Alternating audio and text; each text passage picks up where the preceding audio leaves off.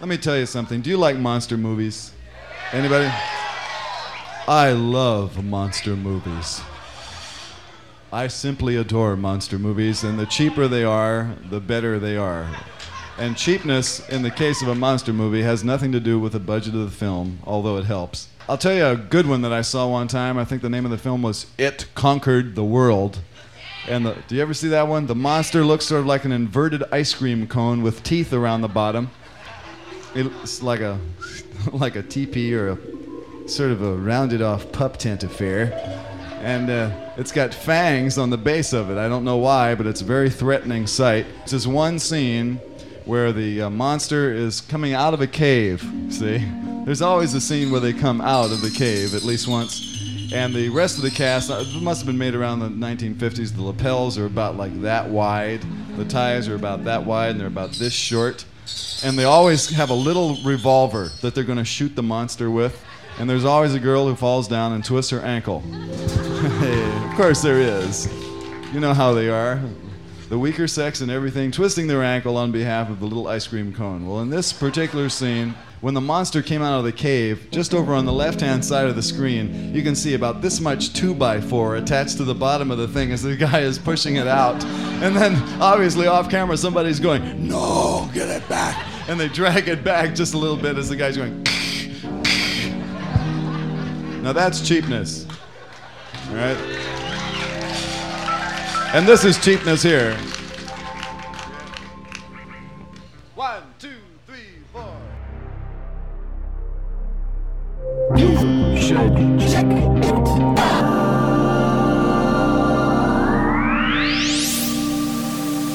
Yes, sir. By means of an extended introduction, this is You Should Check It Out. This is episode 71, and my name is Jay. And I am Nick.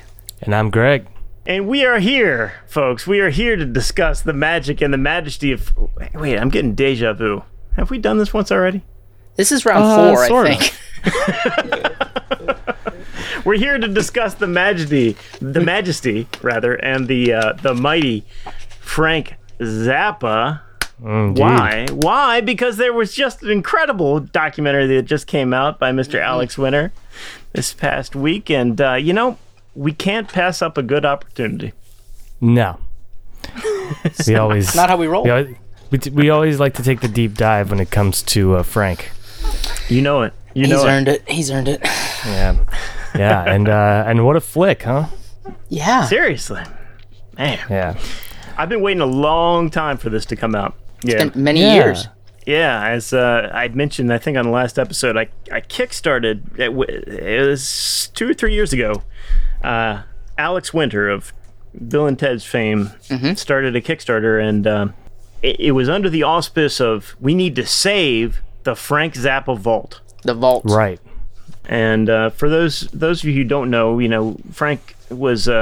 he was many things, but he was also a homebody, and he, for the vast majority of Frank Zappa's recording career and musical career, stayed and worked from his Los Angeles home. And in the basement of that had this massive vault. I mean, the guy was just an archivist dream. Yes, he really did. He saved everything. He taped everything, and he saved everything. And labeled it accordingly. Yeah, and meticulously organized. Absolutely. And it was definitely very cool to see that in the film's opening. Yeah, exactly. Yeah, you really get to see the scale of what. Yeah, I felt like that was like a character in the movie. Honestly, the whole archive kept like bringing it back in and weaving through it, and absolutely. I imagine as much time as he spent there the past couple years. Like, it's an important feature to highlight. No doubt. Yeah, exactly. This whole Kickstarter thing was not really to make this documentary, although that was kind of like, we hope that if we get enough stuff and we get enough money, then we can make this documentary. But really, the Kickstarter was just to save all of the tapes and everything that was in the archive, which was going up for auction because the entire estate was being auctioned off. Oh, yeah. Yeah. That's rough. So... Well... The internet hive mind jumped in and raised $1.2 million on this Kickstarter. Man, and they set to work, and they had a team. Alex Winter, and had this small team of musicians and archivists and digital nerds who just poured through every ounce of this stuff. Little updates kind of trickled out, piece by piece over the years, and then over the past year, we finally started to hear word that this documentary was gonna take shape and finally be released. And hallelujah! It's here. It's here. And I must say also, without a spoiler alert, the film also ends with the vault. Mm-hmm. It does. And it's sort of like, it's kind of like you get to dive into the vault, really. Yeah. It's like, not only did you save the vault, but we're going to give you this really exclusive look at, the pieces inside and tell the story. It made up the film, really. I mean, that's right. Yeah. Indeed. Yeah. I think, again, for Zappa heads, we're all Zappa heads who have listened to a lot of his stuff, and Zappa kind of engenders the kind of support that people who like him and really like him like all different facets of his work, and he did so much. People like diving into this stuff, so it was really fresh, at least from my perspective, to see Zappa stuff that you hadn't seen before. Mm-hmm. Yeah, exactly. We've been spending the last 20 years on YouTube, just seeing every interview he's done, every concert he's done. Right. I have most of the DVDs that he's officially released, all the bootlegs, everything like that. But to really see some quality, fresh new Zappa content was just so cool. Yeah, and just delivered, expertly. It's really well edited and mixed and everything. And I had to make sure that my whole projection rig here was we wanted to talk about this last week, but I said, guys, I'm not at home. I don't want to watch this on my iPad in the plane. I need to be home. An immersive experience. Yeah, with my favorite drink and this isn't gonna come out. There's not gonna be a sequel. Right. This is it. And it's not just on Netflix. I'm paying for a 48-hour window subscrition to this thing, and I cannot be trying to fix something. Be like, why is it the left channel coming out? Anyway, but it was really a great experience. It's a great film. Mm-hmm. And obviously we all have a stake, if you will, in the subject because we've been so immersed in his world, and he's controversial, so we're definitely in the camp of people who believe that he had something really terrific and unique to say. Right. And I think that this has come along now and become such an amazing primer for someone who doesn't really know or understand what he is, who he was. Mm-hmm. Yeah, you think so? They really I think so, because I think that if you are a Zappa fan, it's great. Excuse me. Right. It's great.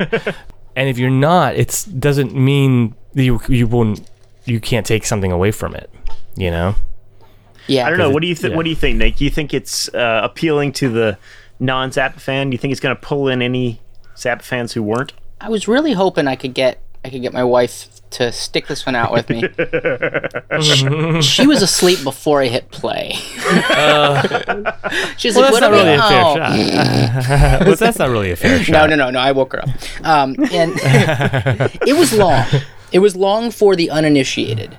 True. I feel like if the point of it was that, it would have needed to probably be cut down a good bit. I have a lot of thoughts about a lot of different parts of it, but I did think it was... Alex Winter is he has to walk such a fine tightrope. Oh my goodness. You gotta appease the Zappa fans. Not just that. You got Ahmed as a producer. You've got the family trusts you got to deal with. You've got... Right. Yeah, right, no, there's a lot going on. Years of new content sitting out there that you want to share.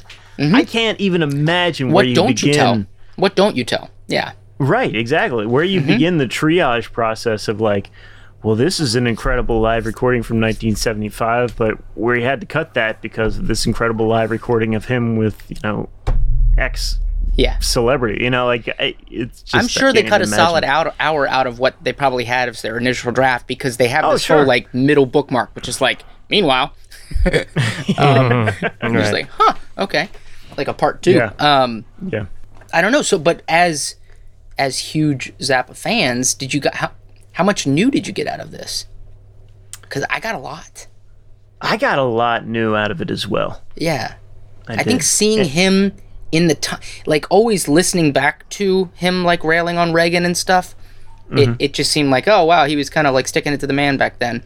But to see how much crap he took at the time was really interesting. Yeah. Like the amount of and that was I hadn't really imagined actually being there, like what it must have been like to be constantly putting an entire section of the country on high alert that Zappa's gonna take you to task. That was interesting. It was pretty interesting. Yeah, and honestly, the stuff that I found new wasn't from like the periods that I necessarily gravitate towards. I like the middle 70s stuff, to me the prime Zappa stuff, but like there really wasn't too much in the documentary about that period of his life. That's true. Which was interesting in its own right, which I'm sure was a pretty big editorial decision. But to me, like the stuff, the really early stuff, to me filled in a lot of gaps that I wasn't aware of.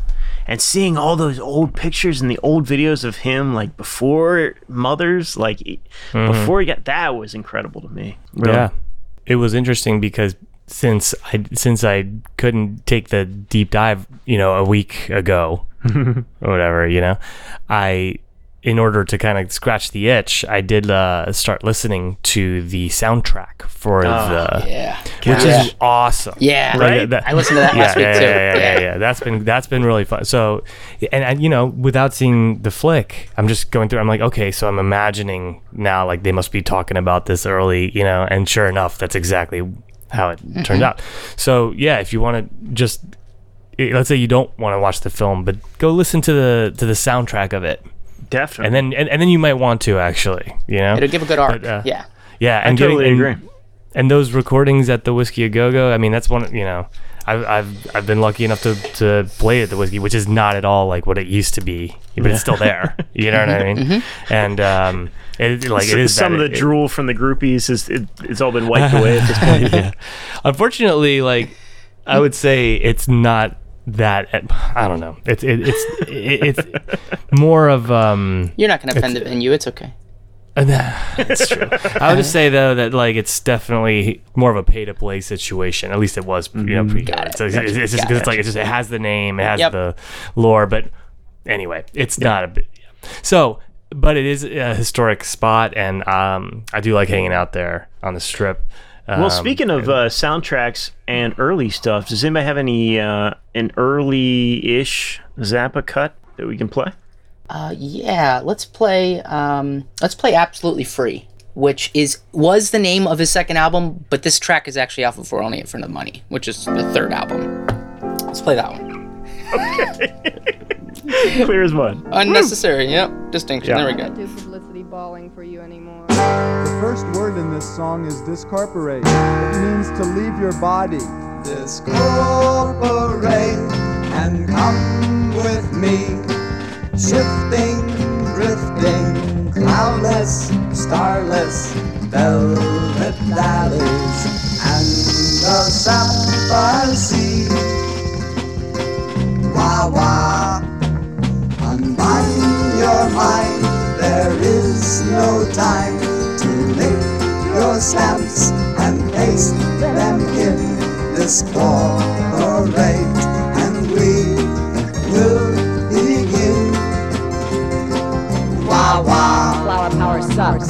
Diamonds on velvets, on golden, on ducks, on Ahmed, on Cupid, on Donner and Blitzen, on up and away and afar and a go-go. Escape from the way of your corporate logo. Unbind your mind, there is no time. Yeah. Whoa. Yeah. No, I love that stuff, man. It's so cool. Like, for me, and this might be a controversial opinion, I don't know. Those first couple of albums, I like them for the gravity that they, hold in the history of recorded music. It's not they aren't albums that I go to a lot to listen to. Oh man. Right. I know, Nick. I know, Nick. I know that you love them. I feel that way about Freak Out. But oh, you do? Okay. Yeah, I'm not. I've never really been able to get into Freak Out, but We're Only In It For the Money to me is like that's like his worldview that set forth the entire career that guy had. It is definitely. I don't disagree with you there. It's just not the sound that I like. It's not the Zappa sound that I like. But what the reason that I like this documentary for what it is, it showed so much of that early footage of that early band, and you just see how good they are and how tight they really are. Yeah. And how well they operate as an ensemble and how weird that was at the time. Yeah. What did you think about the interviews with Bruce Fowler? Bruce Fowler. The trombone. Do you know what I'm talking about? The guy that. Yeah, no, absolutely. Yeah. I mean, they all had like really, really interesting stuff to share. I don't know. I don't want to get into it too much, but Ruth. We're in it. Ruth was the star. Oh my god. To me, Ruth Underwood was the star. Oh yeah, that's my notice. God, I love Ruth. But did you hear something from Bruce Fowler that you wanted to share? I mean, well, Greg, what were you gonna say? Oh, I was just going to go along with you that my quote about Ruth was, Ruth Underwood has a lot to say. It's all so good. It was really, really great to hear. Such a Frank evangelist, man. She just bought it right out of the gate. First time she saw him, she's like, oh, this is what I need to do with my life. Yeah. Which is like she was a Juilliard student, who then like was trying to play that stuff in the practice rooms, and then they came down on her hard and said like, you can't be playing that here. But she was like, I love that part, man. I had never heard that story before. You talk about stuff that you just didn't know. Right. Ruth Underwood just tells this beautiful story, beautiful and poignant story about she went to a Mothers of Invention concert in New York and came and heard this song "Oh No," and came back to the practice room and was just trying to work out the melody and playing it. And one of the Juilliard, musical security guards, whoever it was, one of the administrators, who was aware of what couldn't be played somehow, walks in and is like, "Is that part of the canon? Are you supposed to be playing that?" And Ruth's like, "I just like this melody. It's really neat."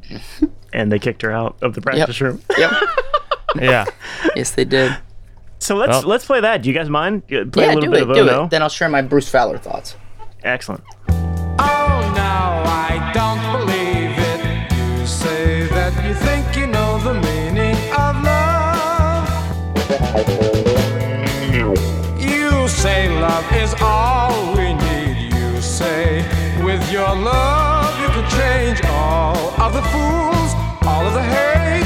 I think you're probably out to lunch. Oh no, I don't believe it. You say that you think you know the meaning of love. Do you really think it can be told? You say that you really know. I think you should check it again. How can you say what you believe will be the key to a world of love?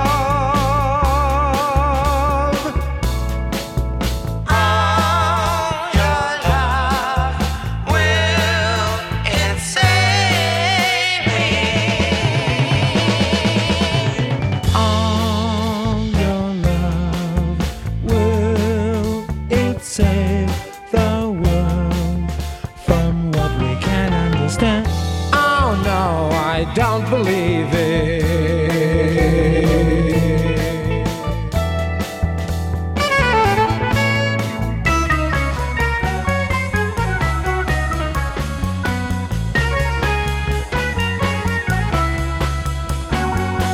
And in your dreams you can see yourself as a prophet saving the world. So good. And now see, that was another one of those songs that I had heard before, but just wasn't super familiar with. That's off of Weasels Rip My Flesh. Oh, is it? Yeah. Okay. Which is an album that I've never owned, but just heard a couple times, and that's documentaries like this are really good at subbing holes in your knowledge like that, and pinpointing why you should care about a particular song. Especially somebody with such a prolific discography. Yeah, and that one that was like his Love Is All You Need response song or something like that. Yeah. You know what's funny though? What the hell are you thinking, you idiot? Tell me how you think that's gonna work. Exactly. But I was curious going into this how it would depict the musicians that were part of the band, because I'd always known that as a drummer, but not like somebody that's made it my life like Greg's done with guitar, that the amount of work ethic that required to go and play with this guy.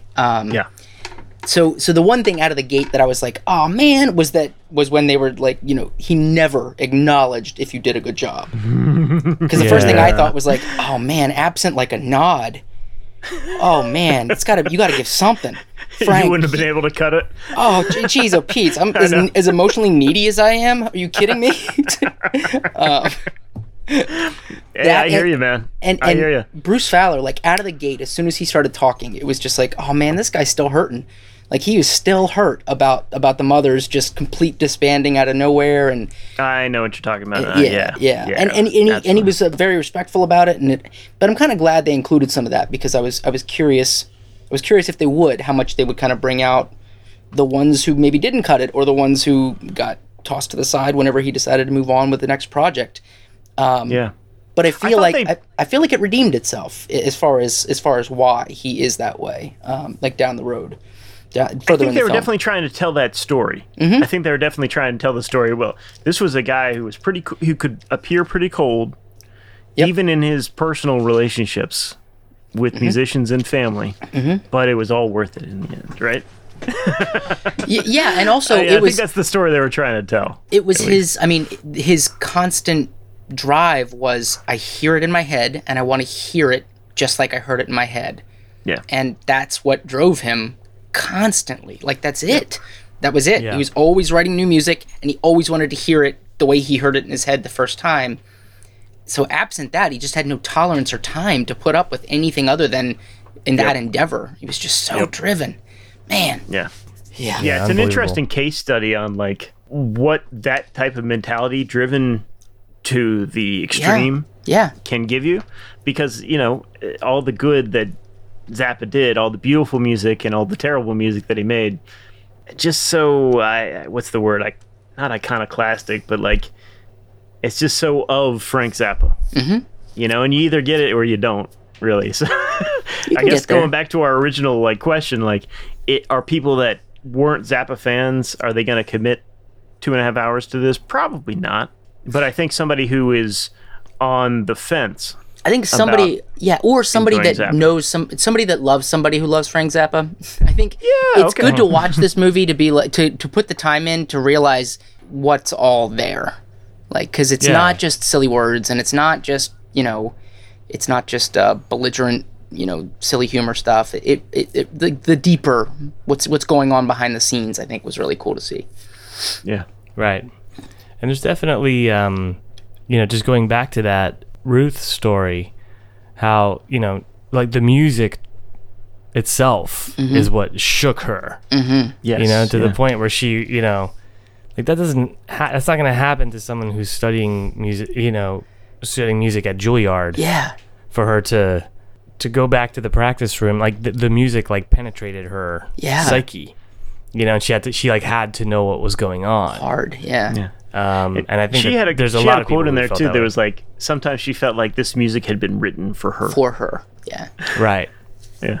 Which when you look at the music pre and post Ruth, it's hard to debate that. She just slotted in so perfectly to those melodies and those rhythms. But going back to that last clip you played, though, the version that I knew is I had this version of Lumpy Gravy on vinyl, and at one point they play that instrumentally. Oh, really? Oh, they play it instrumentally, and so when the version that you just played was played in the film, that was the first time I'd actually ever consciously heard it with the lyrics. Oh, wow. With the lyrics, nice. Yeah. And I'm like, oh, they did a version with the lyrics. This is going to be crazy. I already knew that the melody gets kind of crazy. I was like, how are they going to make it work? And it's like, you don't know, whatever. Yep. That's hilarious. Well, that goes back to that whole project object thing. It's he viewed his entire life's work as one big composition, and he would find moments in other albums or in live, moments to throw in melodies that he had used before. And exactly. Yeah, I like that kind of thing. Yeah. So, it was definitely tough to see some of the interviews, depending on who it was. You can tell that they, by being around someone like that, had to take the good with the bad. There was the sax player whose name I can't recall, but he's like, when I noticed that he wasn't giving anybody any hugs or any encouragement or any compliments, so that told me is like maybe that's how he grew up, and I can't get too close. Yeah, that was the thing, absolutely. And that but it's kind of, that I think that has its ups and downs, Yeah. Definitely a flawed individual in his own ways. Right. Yeah. But it's not even like a flaw. It's just a trait. He was human. He was human. Yeah. Yeah. I thought that Steve Vai in particular was pretty candid. I thought his interviews, were pretty pointed, and I thought he was being pretty honest about his assessment of Frank. Of course he loves Frank, but was also pretty honest about the way he felt about the routines and the way Frank treated his performers. Yeah. Yeah. But I gotta say though, the interviews with Steve Vai were poignant, but I couldn't stop staring at those librarian glasses. What's up with that? The Technicolor librarian glasses? Yeah. I gotta give you some of those. They're some badass. No, but it's the only way I can see my frets. Yeah. That's right. Well, they they match the guitars. They match the Ibanez guitars. Yeah. Oh yeah. No, it's cool too because I've been. Yeah, I like it. We're all, music nerds. I tend to maybe lean a little bit more into the guitar nerdiness, and just been seeing photos of Vai's studio as well. So it's like, oh, of course. But they got some really nice shots of it. Mm-hmm. It looks, it's really cool. The wall of guitars behind him. Yeah, but no, going back to, and all jokes aside, his interviews were very, very good.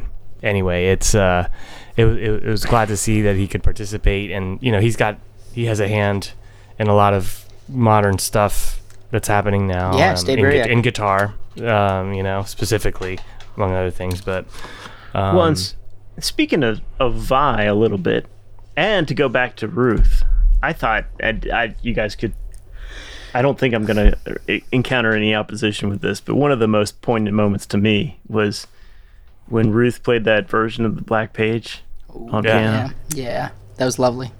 I mean, my goodness. Mm-hmm. Yeah. So, I mean, we touched on this on our Zappa. All but weeping, she played it.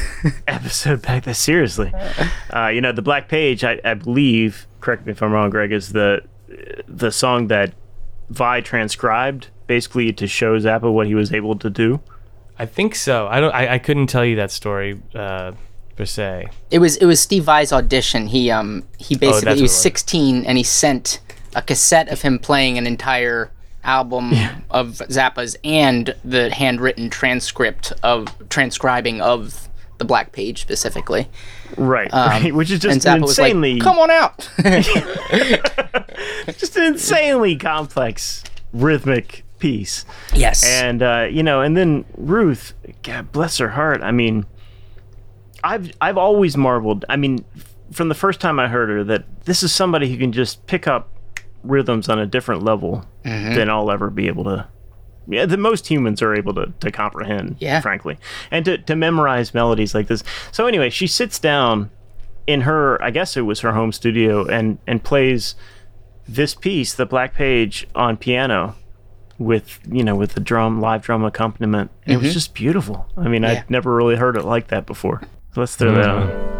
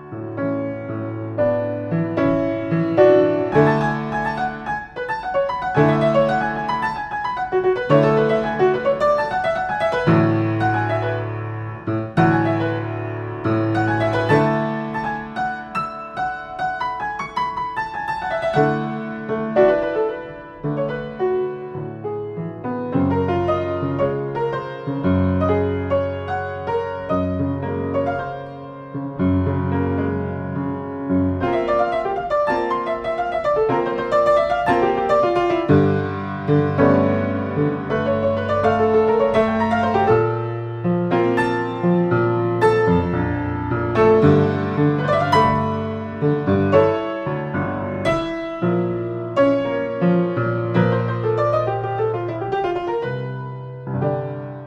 that's right. Destined to become an etude in your mythology. Oof. The Black Baby. Teach that one to your kids. Yeah, no kidding. What did you guys? What did you think about? I thought Alice Cooper actually had a really interesting standout quote. Oh yeah, when he said that that's right. He always thought that Frank was too would sabotage his ability to like make a hit. Yeah. And I was like, whoa, pause, write that down, because that's never heard it put that way. But like then I started thinking, yeah, because he always was against like any kind of groupthink. Any kind of groupthink was like he immediately just pushed against it, to the point that if anybody agreed with him, he would start to like push back on start questioning himself. Oh my gosh, no, absolutely. I thought that was a really poignant quote too. You know, for those not in the know, Alice Cooper, you know, came out to L.A. and Zappa essentially signed him to his fledgling record label and you know attempted to produce his first album. Yeah, and Alice Cooper had some really cool things to say, but yeah, again, that quote that you said, that he seemed to deliberately sabotage himself to avoid having a hit. And Cooper felt, and I feel the same way, that, you know, if Frank wanted to write hits, he could. And when you look at his catalog in that context, it makes a lot of sense. Oh, totally. You know, a lot of the songs out there, if you just take out that weird bridge or that part where he's, you know, the intro where he's talking about titties for 5 minutes, like, yeah, or the 15 unnecessary sound effects that just make you like feel disoriented in an otherwise gorgeous song. Yeah, right. Yeah. Yeah, I thought that was awesome. Yeah, well, interesting. Yeah, it was interesting. Yeah, and that kind of, and the way that to me, the way that tied into his vociferous hatred of anything labels, any music labels, and because by the time we were kids, like he had already had a generation that of freaks that loved him, and so he was kind of in this latter stage of begrudgingly accepting that people did actually like his music for his music, right. And was fine with it, and you know, now he's going to talk about politics or whatever, but but to see him in that time and how much of a contrarian he was against everything, anything, was really fascinaning. Really fascinating. Would have been a tough person to have like in your life, I think. Oh my goodness. Yeah. Well, that's kind of what I was hinting at earlier when you're like, everyone who's like being interviewed, it doesn't feel like any of them are like, let me tell you about this great time I had being around Frank Zappa for all these years. You like, want a fun Frank story? Boy, I've got you. It's like they all went to war or something. Yeah. But which actually kind of like there were some things that I didn't quite. I never knew about where his dad worked at that gas poison plant. Yep, outside of which must have been in like Glen Burnie or something. Yeah. And well, is that what it is? Edgewood, which is northeast of Baltimore. Oh, never mind. Okay. Yeah, it's a little further northeast there, but yeah, it's definitely in our neck of the woods. Yeah. And he hinted at that in the real Frank Zappa book. He kind of talks about it in like a jokey way. Right. But then when they said it, when they put in the movie, like here are the symptoms of nerve gas, you know, and how they're juxtaposing this list of symptoms with like an interview of Frank being like, I felt ill all the time, I always had headaches or whatever it was. Right. I'm like, what, maybe, and then they actually throw back to it later. In the film, they're like, oh yeah, remember this? You know, the gas masks, like the gas masks. You know, that was. I was like, maybe there is something to that. I think also a little bit of pride in your father. I think also like just having some pride, or like I think it also was probably tough to hear some of the anti-war stuff when you're maybe I don't know. He never spoke ill of his father. That's true. So I'd imagine that probably gave him some, or allowed himself to create some distance with the hippies out in California. Yeah. The other thing that was crazy to me, and I knew this story, but to see it juxtaposed with the images from around that time was how he got set up for that whole porn bust. The bust of his studio in what is Cucamonga, California. Yeah. So he set up he moved from wherever he was living with his family to this small town, Cucamonga, and he bought this studio. I don't know what it was before, but in this very small town. Or he took over their liabilities. That's the way he put it. Right. That's what they said. And he's like 20 at this point, 21, and is basically just saying, "I'll do anything. I'll record your dumb band for just give me some money. I'll do whatever." $35 doing his side projects, on his own. But the locals in that area didn't like the long-haired hippies, even though he wasn't a long-haired hippie, but just like anybody doing anything weird in their little community they didn't like. So they basically arranged this plot where they had this guy come in and say that he wanted, "Hey man, I'm trying to produce this stag film. Will you produce it?" And Frank's like, "Well, no, I can't do that, but tell you what, I'll make a soundtrack for a stag film." And basically they just like stayed up one night and made a whole bunch of like raunchy sex sounds into the microphones. And then while they were doing that, these people had alerted the local police to go raid them because they were shooting a pornographic film. Pornography, yeah. And that, you gotta imagine, like, if you're 20 years old, you finally, like, you think you've made it. You bought a studio, and you got set up by these local, old school conservatives, like, who are trying to run you out of their town. That's gotta affect you for the rest of your life. That'll set you on a path of absolutely. Distrust for the man.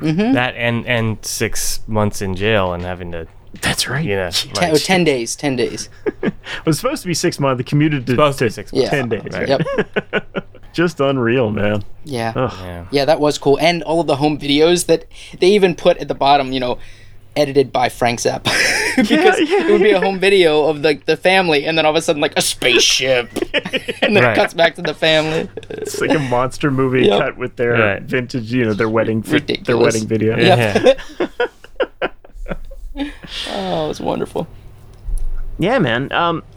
Was there anything that you guys thought was like glaringly absent? We talked a little bit about the editing process, how hard that must have been. But was there anything? I said I thought there was a bunch of missing from the 70s. Yeah, well, I would have liked to see a little bit more of that lineup. Yeah, killing it. But I did get to see the different like performances that you got to see, like the Kronos Quartet. Performance that was cool. Really kind of made up for it in a way. Yeah. Because it's like I can go back and but like hearing like a special performance of a piece that was written for them by that I thought was really special, and also the footage of him with the modern ensemble with the Ensemble Modern. Ensemble Modern. Yeah, Ensemble Moderna. Moderna. Like with the vaccine. No, I'm right. Sorry. Got it. Yeah. But sorry. But he's like, I'm gonna move the picture around the room. Seeing that kind of stuff. A little bit of the rehearsal footage. Yeah. The rehearsal footage to me is like priceless. Yeah. Of course. To all of us, of course. But and there was some really cool footage of him in Paris at one point. It's like black and white. It's like with the mothers, I want to say. It's like the real close-up of him. It's all in black and white. Yeah. And just some stuff like that I had never seen. And he was making some really intense, like, I don't know, faces. And I was like, I've never seen this footage before, I don't think, So, yeah. It was very cool. Yeah, all sorts of stuff like that. So what about you, Nick? And any glaring omissions? For me, no, honestly, they had We're All In For The Money, and then they had some Mike Willis and some of the later 70s. But I was reading what others had thought about it. It did appear that for some, the early 70s were lacking in representation, especially the Grand Wazoo lineup, and which honestly I'm not. That's like a gap for me. So it wasn't one that I noticed. Same. But I'll tell you what wasn't lacking from that time frame was footage of him playing with John Lennon and Yoko Ono in 1972. That was pretty wild. Which was friggin' awesome. I had heard about this, of course, and I think they have a clip on it from the Live at the Fillmore East album of the Mothers, which I'm not super familiar with, but I'd heard parts of this before. But to actually see Lennon and Yoko Ono and Zappa on stage, and this killer lineup of the Mothers, just slaying it. It was a really cool jam. That was another moment where it kind of fell into place for me, realizing where John Lennon was in his life then, like past all this crap, this like, you know, and kind of he got it. He kind of got Zappa's ethos or his kind of worldview. Like the alignment there was that was something I had never put together. I always just thought it was like a token Lennon swings in and plays with Zappa because, you know, whatever, that's what you do. Right. But Lennon was going into his own area of trouble, but definitely was exploring the avant-garde and seeing what else was out there. Yeah, totally. You know, around that time. So, hey, why don't we play a little bit of that? Do it. This is Scumbag. John Lennon, Yoko Ono, and Frank Zappa and the Mothers of Invention.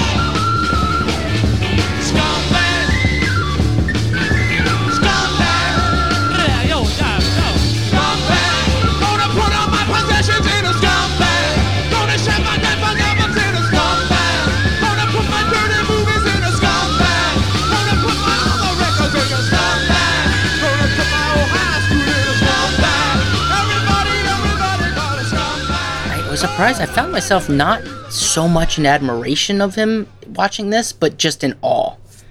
Like I jotted that down. Yeah, well, just in awe of the guy's like just work ethic and the amount of like the drive and just this alien person. You know what I mean? It's so different from how I like natively am or in aspects. And then I was kind of waiting to see which of the kids were involved because of the way they kind of provided the context around his relationship with Gail. Yeah, and I wasn't surprised to see Ahmet was the only name at the end that popped up.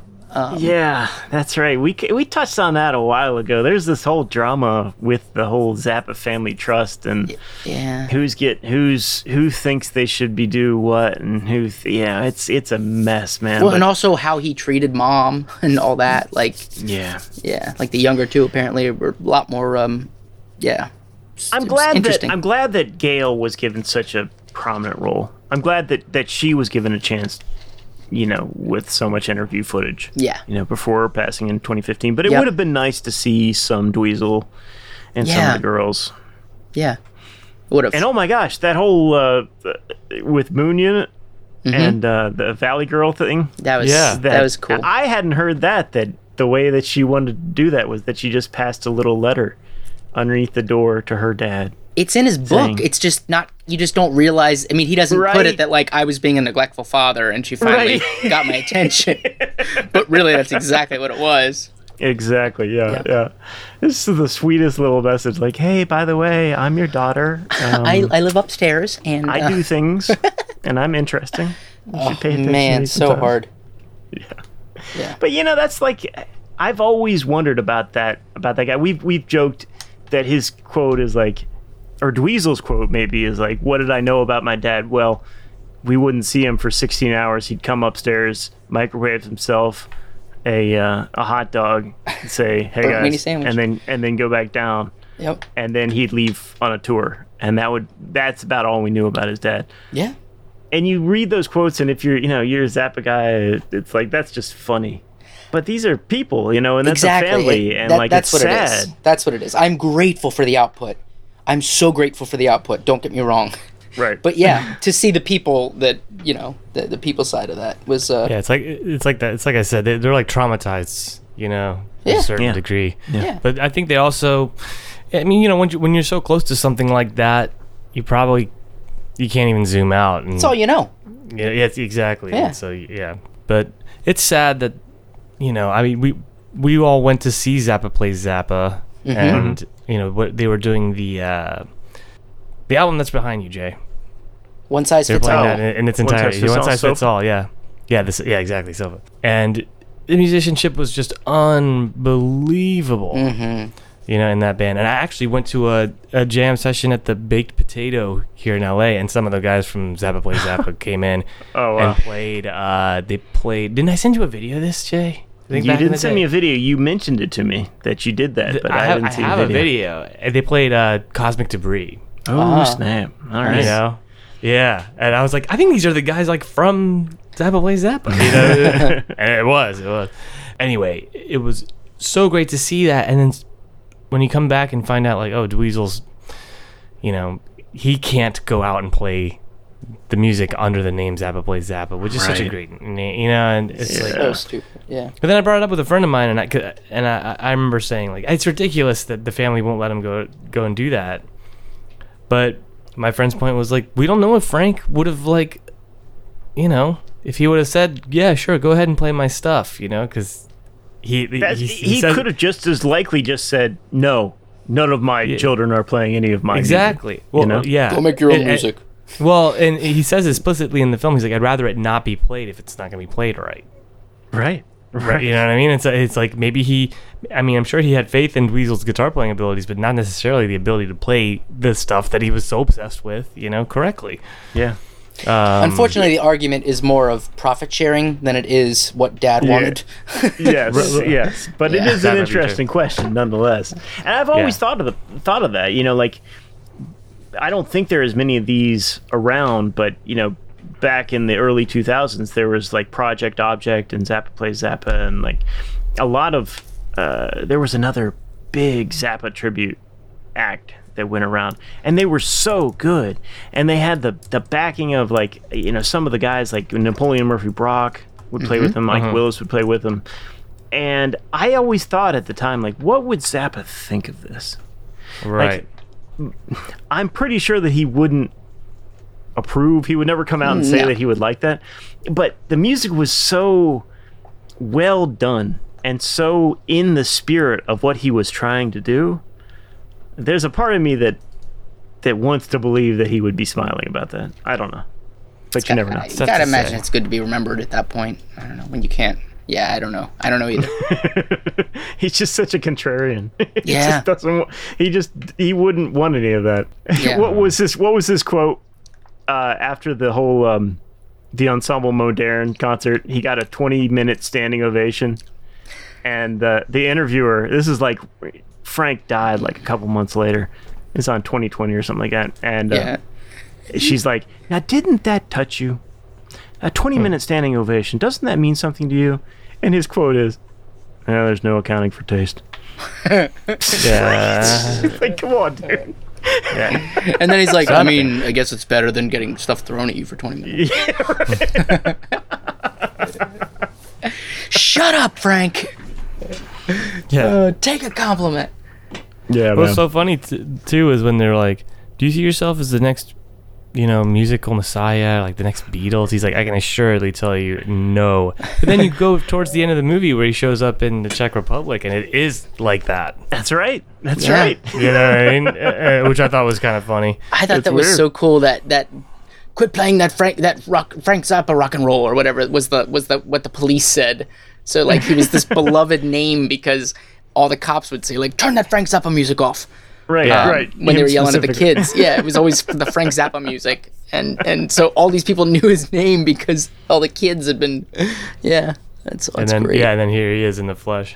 Yeah. Well, pretty awesome documentary. The other thing that I am taking a lot of heart from is that, you know, thanks to the efforts started by this whole Kickstarter thing and the efforts done by Mr. Winter and his team, thank you, there's going to be tons more Zappa material coming out probably for the rest of our lifetime, you know. So, and not just audio, but quality video as well. Claymation. He just recorded everything. He had to document everything he was involved in. So, pretty excited to see what's coming down the line. Yeah, and it also, just speaking of the animations, it was like, his name is Bruce Bickford. Yeah, Bruce Bickford. The look at the animation stuff was really interesting, and he mentioned the animator Bruce. He says, like, you know, as we started to get into it, I realized the one thing he just kept coming back to was control. Yeah. He just needed, you know. I thought that was pretty revealing, because Bruce Bickford struck me as a pretty unassuming guy. Yeah. Yeah. You know, he wasn't going to fight with Frank about this, but he was also intelligent enough to know, he broke his way into his house, basically, right? Didn't he climb the fence? Yeah. But yeah, he just was like, well, this is the way it's going to be, and okay, well, I'll just go back to making these clay sculptures here. You know what's cool, though, is watching this movie and watching the moments as they happened, and having the book that he wrote himself.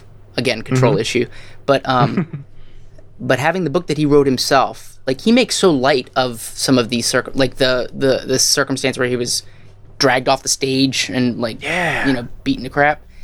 Like, he was super depressed. Like, that rocked him for a solid year before he kind of, like, bounced back and started getting artists to come to him instead of just being depressed that he couldn't tour. In the book, it's just like, you know, some schmuck thought I was making eyes at his girlfriend, ripped me off the stage. And anyway, he goes on the a cool rant thing is about wheelchairs and how awful wheelchairs are.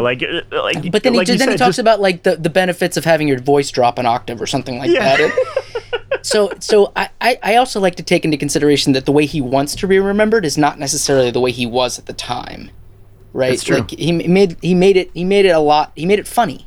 He made it like a funny anecdote, which I'm gonna hold on to. I didn't get that from the movie, like, which you couldn't have. But I thought that was really cool.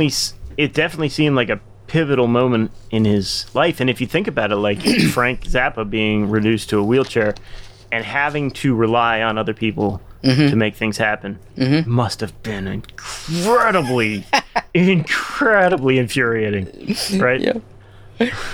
My gosh. Yep. So awesome. I don't know. What do you guys think? 5 stars? 7? Good movie. 10? All the stars. Excellent. All the stars, yeah. All the stars. I didn't expect anything less than a glowing review, but thank you, Alex Winter. Holy crap! Seriously, it was a labor of love, and I think like, Alex Winter did this because he is an admitted Frank Zappa fan. Like, he's not doing it out of some other motive. Like, he is a Frank Zappa fan, but I think it was, given that, a fairly balanced look at his life. Oh, totally. He wasn't just a fanboy, No, I mean, just the amount of time and energy and years of I mean, this guy's got a career of his. I mean, it's so cool, really cool. Yeah, just can't say enough good things about that guy. Gio. And I got a handwritten postcard from him. That was neat. Did you? the Kickstarter thing, yeah. Oh, sweet. Nice. Somewhere. Oh, is that the one that says "Thanks, Zappa backer"? Yeah, okay, you got one too. You showed it to me. No, I was making sure I didn't miss out on anything. Yeah. Wait a minute. All right. Well, anything else to say, guys? Anything else to note? No, I think that's before cool, we man. Head out. I think it's just a different kind of episode this week. Totally. We knew we were going to want to talk about this, and we didn't want to, have to divvy it up into one huge section and then 2 small sections. So here we are. Yeah, it's Nick and Jay talking about the Frank Zappa documentary. Greg, what do you got this week? Well, there was this NPR piece. Is it about Frank Zappa? No.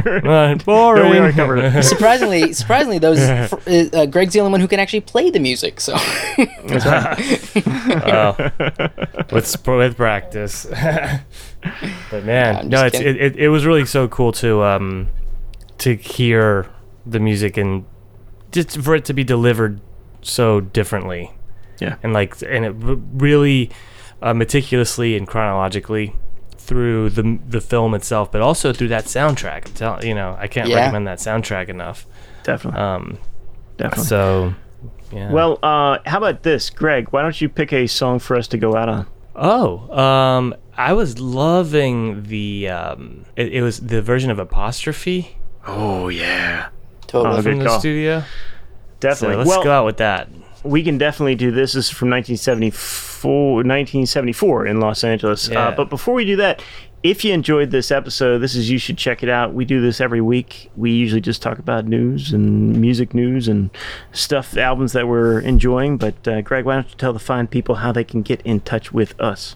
Yeah. Well, you can find us online at youshouldcheckitout.com. Find us on Facebook and Instagram at YouShouldCheckItOut.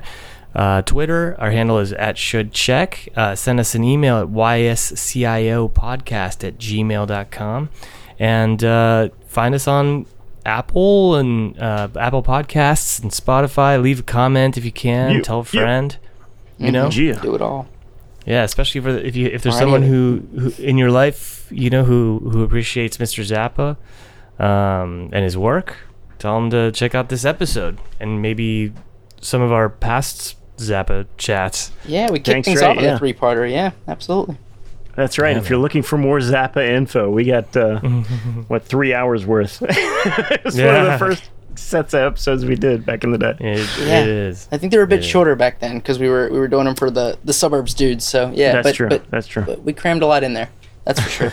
Yeah. There's one last quote that I thought was interesting that I'd love to go out on my end, was which was also came from Mr. Steve Vai, which was, he said, no matter how ugly the chord he wrote was, there was always a ray of hope in there somewhere. Yeah. And you know what? It's like when he said that, I was like, I know exactly what he means, dude. You know, like there's something about the music where that's the truth. You know, definitely. So, yep.